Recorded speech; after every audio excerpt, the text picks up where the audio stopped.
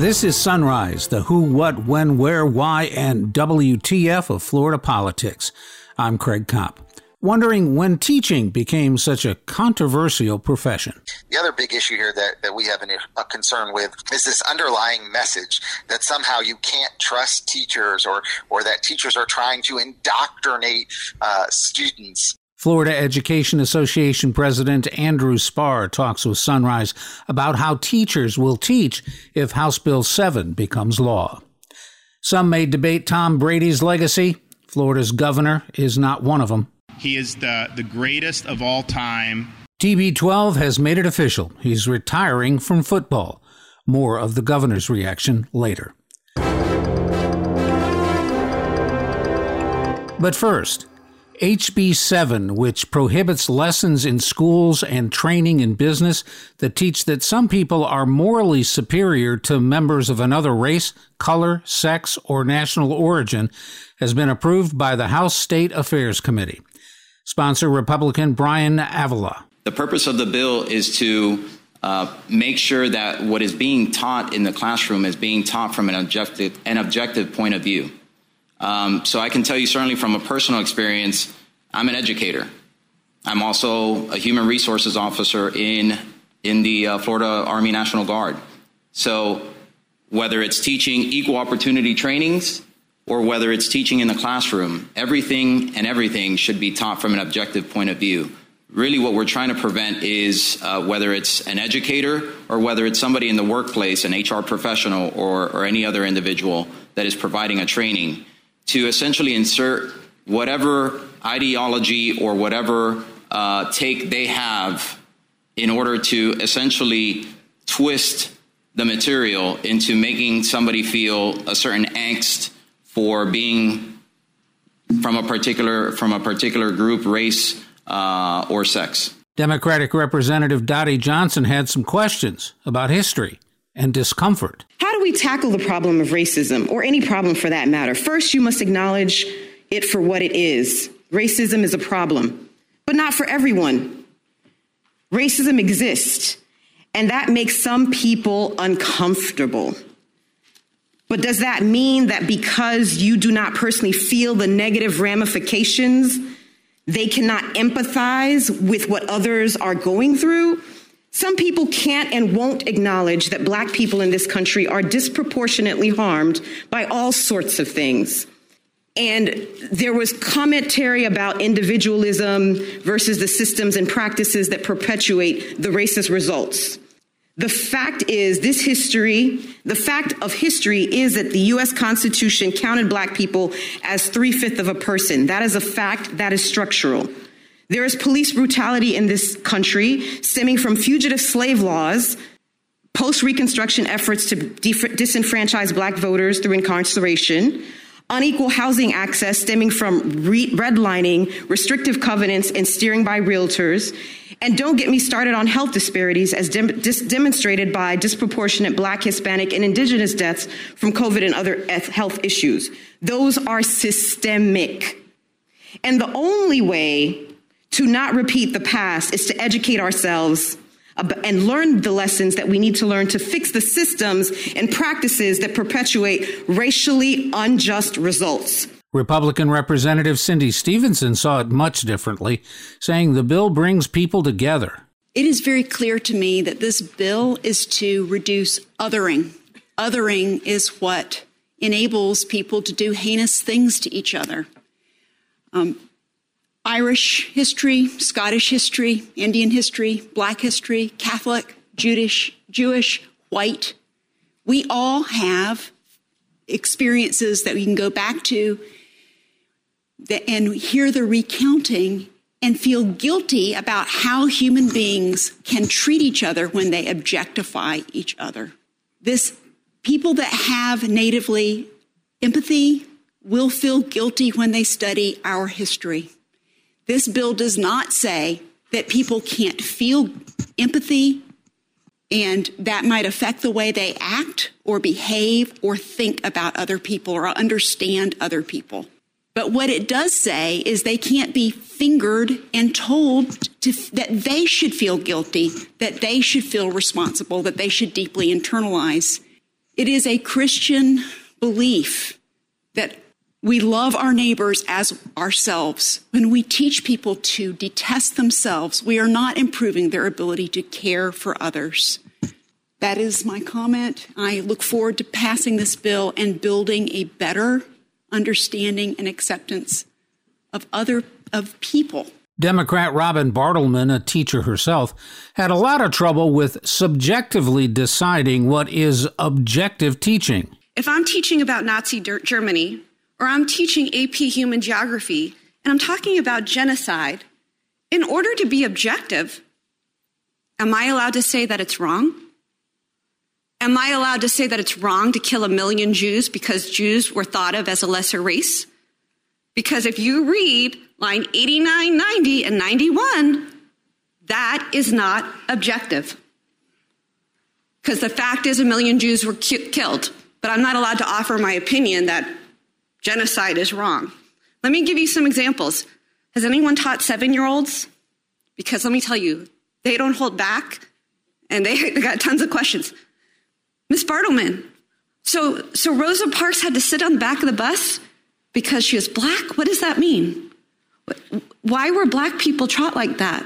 Why did Harriet Tubman have to go through a tunnel? Because she feared for her life because she was going to get killed by the white slave owners.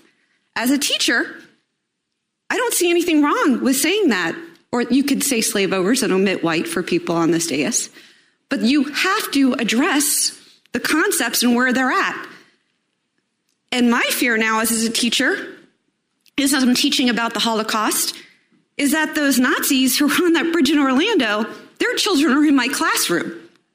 And now they go home and say, my teacher told me, look what Nazi Germany did. Look what Germans did. I'm of German descent. You made my child feel uncomfortable. HB 7 sponsor Avila stuck to what he called the unquestionable principles of the legislation. Several times it was brought up that we were doing away with certain topics or with certain historical facts or with certain events that took place in our nation's history. I want to reiterate and reinforce and make sure that it is clear to everyone in this room that is not happening in this bill. We need to have conversations about racial discrimination, racial segregation, racial oppression. We need to have those discussions. That's what makes our country great. That's what makes our country better than any other in this world. That's what makes us stand out from other countries where they can't have that debate. They can't have those discussions. Will it generate passion? Will it generate certain emotions? Yes, but we should have that debate and those conversations in an objective manner. Because whenever we're having political discourse, one thing that both parties always agree on is that it should always come from an objective point of view. What makes the classroom different? Being objective, being fair, treating each other with respect, that is the American way of life. And that is what this bill represents. Now, I know, and we all know, how this vote is going to go. But at the end of the day, there's not one person that can tell me that they disagree with the principles in this bill. Well, at least no Republicans. All 16 on the committee voted for it. All 8 Democrats voted against. The bill has one more committee stop, the House Education and Employment Committee. As Representative Avila said, there was no question how the vote on the bill would go, and there's not much doubt on eventual passage of the measure backed by Republican Governor Ron DeSantis. So if this does become law, how will Florida teachers teach? Sunrise posed that question to Florida Education Association President Andrew Spar. House Bill 7, I think, has the biggest impacts on 2 areas. It has impacts on our history and social studies teachers, as well as our language arts teachers, those high school English teachers in particular, where sometimes there is some controversial literature that is read, or, of course, in history, there's sometimes controversial topics that are discussed. And so, what I think most educators are concerned about is the unknown. What will the impact be of House Bill 7, which in some respects is a little confusing. And it's confusing because the standards here in the state of Florida that teachers teach by is set by the state of Florida. And then obviously districts adopt the curriculum that is in line with the state of Florida. And then the teachers are required in carrying out those standards and curriculum. And so, teachers are doing what they're instructed to do and what they're trained to do, which is to teach students. And then, of course, now they have this hanging over their head, potentially, which could mean that if a student feels uncomfortable or a parent doesn't like the content, that they can issue a complaint, and then the teacher could face disciplinary action, which of course is concerning to a lot of our teachers because all they're doing is teaching and doing their job. And so I think that's a little concerning. And I got to tell you, the other big issue here that we have a concern with is this underlying message that somehow you can't trust teachers or that teachers are trying to indoctrinate students. And the fact of the matter is, and I think just about every parent who has kids in our schools knows this, is our teachers are held to an extremely high standard. They, in fact, teach content in the curriculum. They're content experts, and we trust them. Let's take an example that was used in the hearing where one of the opponents, a Democrat, said, who, by the way, is a teacher, "I teach the Holocaust. Can I say that was wrong?" Is that going to be a problem? Yeah, I heard that debate as well, and of course the sponsor of the bill never really gave a direct answer. He said that you got to teach the facts, you got to teach both sides, and you got to let students draw their own conclusions. But I think there are things in our society that we have come to agree are not good.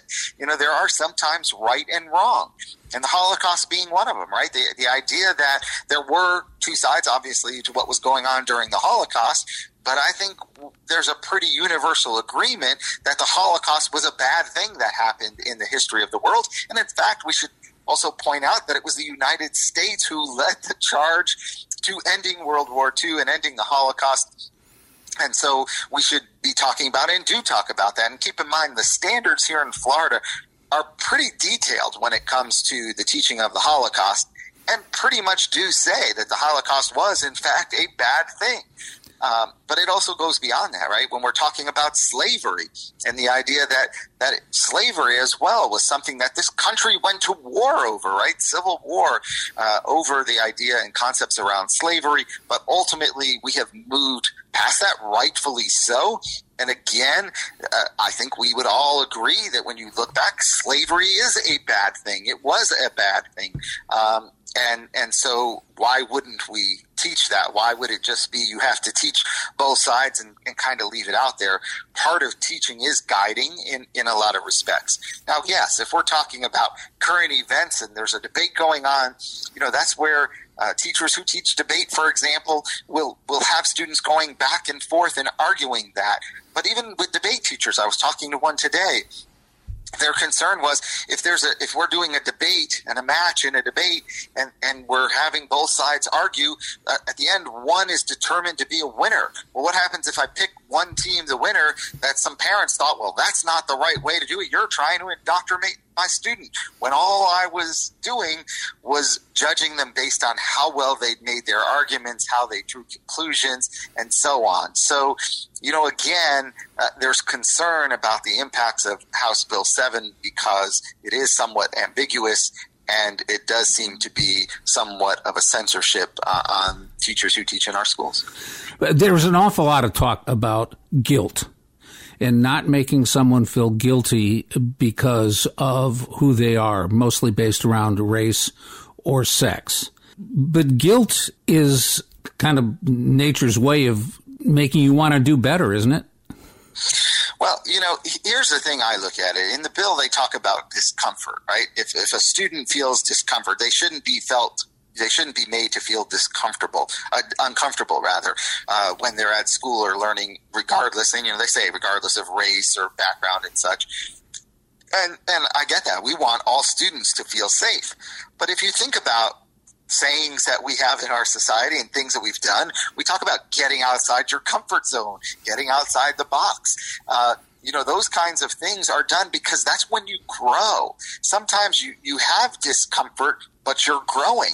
And discomfort in the bill, really, I think what they're trying to get at, to your point, is discomfort around the discussion around race. And this idea that allegedly some people are being made to feel guilty because of their race. And certainly I think what the question has to be is, are people feeling guilty or discomfort because someone is making them feel that way, or because of the topic and the discussion, which is a challenging and sometimes usually very difficult conversation when we start talking about race and the impacts of race on society and different races being potentially treated differently. This is not an issue of do I agree with that or disagree with it. It's an issue of let's have the conversation. And I think what we're seeing in a lot of respects is a desire not to have those conversations, and therefore we shouldn't talk about race and the impact race has played in our history to this point and even in today's current events. And therefore, again, stifling conversation and, quite honestly, stifling learning that should take place. Because, again, if we're talking about debate classes, if we're talking about history classes or social studies classes where they're talking about current issues, kids are seeing it, right? Like they're seeing it every day when they turn on TV or out in the community or wherever it might be. And if we're not talking about this and having a conversation and really moderating those conversations, which is what a lot of teachers do, I worry that we're doing a disservice to our students and really limiting their education. I know in the state of Oklahoma, which put a similar sort of law into effect last year, there's a teacher that's actually suing through the ACLU, claiming that they got rid of teacher diversity training.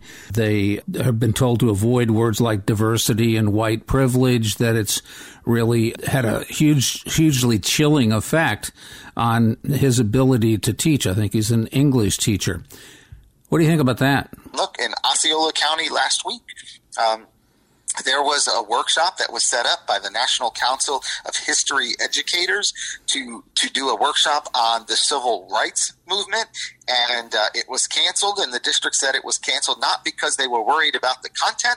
They were worried that there was no way to guarantee it would be delivered in such a way that it would not be considered CRT or some other kind of racial discussion that is no longer allowed in the state of Florida. And so, again, here we are limiting what we are exposing teachers to. And I can tell you, as an educator myself, as a teacher, what teachers want is they want to be able to interact and relate with their students, because we all know that when students are safe and secure and feel loved, their learning grows exponentially, and they have to be in that safe and nurturing environment, especially in the earlier grades, but really throughout all of their schooling. They have to know that they're in a safe place and that the people who are teaching them care about them and trust them. And one of the ways you truly show you care about someone is being able to understand them, being able to relate to them. And you can't do that if we're going to say we shouldn't talk about cultural competence, or we shouldn't talk about social emotional learning, or we shouldn't talk about diversity training, because I, as a white guy who taught in a predominantly African-American school, learned a lot from my students. And I think it made me a better teacher. I know it made me a better teacher, and it gave me an ability to interact with my students in ways I otherwise couldn't. Andrew Spar, president of the Florida Education Association. Appreciate your time. Absolutely. Thank you. Here's some of what's happening in Florida politics today. The Senate Health Policy Committee will consider a bill that would prevent doctors from performing abortions after 15 weeks of pregnancy. This bill's modeled after a Mississippi law that's being reviewed by the U.S. Supreme Court. The Senate Health and Human Services Appropriations Subcommittee will consider a bill that seeks to ensure that patients and residents of hospitals, nursing homes, and other healthcare facilities can have visitors. The bill comes after a lot of facilities stopped or limited visitation for periods during the COVID-19 pandemic. The Senate Banking and Insurance Committee will take up a proposal that would repeal the state's no-fault auto insurance system and the requirement that motorists carry personal injury protection, or PIP, coverage. The Senate Community Affairs Committee will take up a bill that would address regulation of vacation rental properties. The Senate Transportation Committee will consider a proposal that would allow motorists to use digital license plates. The Senate Governmental Oversight and Accountability Committee will take up a proposal that would increase the percentage of money that the State Board of Administration could invest in so-called alternative investments. The Senate Transportation, Tourism, and Economic Development Appropriations Subcommittee will talk about fiscal year 2022-23 budget issues for the Department of Transportation, the Department of Highway Safety and Motor Vehicles, the Department of Economic Opportunity, the Department of State, the Department of Military Affairs, and the Division of Emergency Management.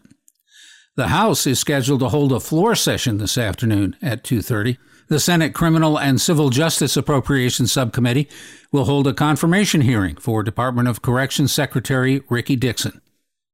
The Senate Agriculture, Environment, and General Government Appropriations Subcommittee will consider a proposal that seeks to beef up fraud prevention. And the Senate Education Appropriations Subcommittee will talk about fiscal year 2022-23 budget issues for the Department of Education and the State University System's Board of Governors. And finally, goodbye, Tom Brady.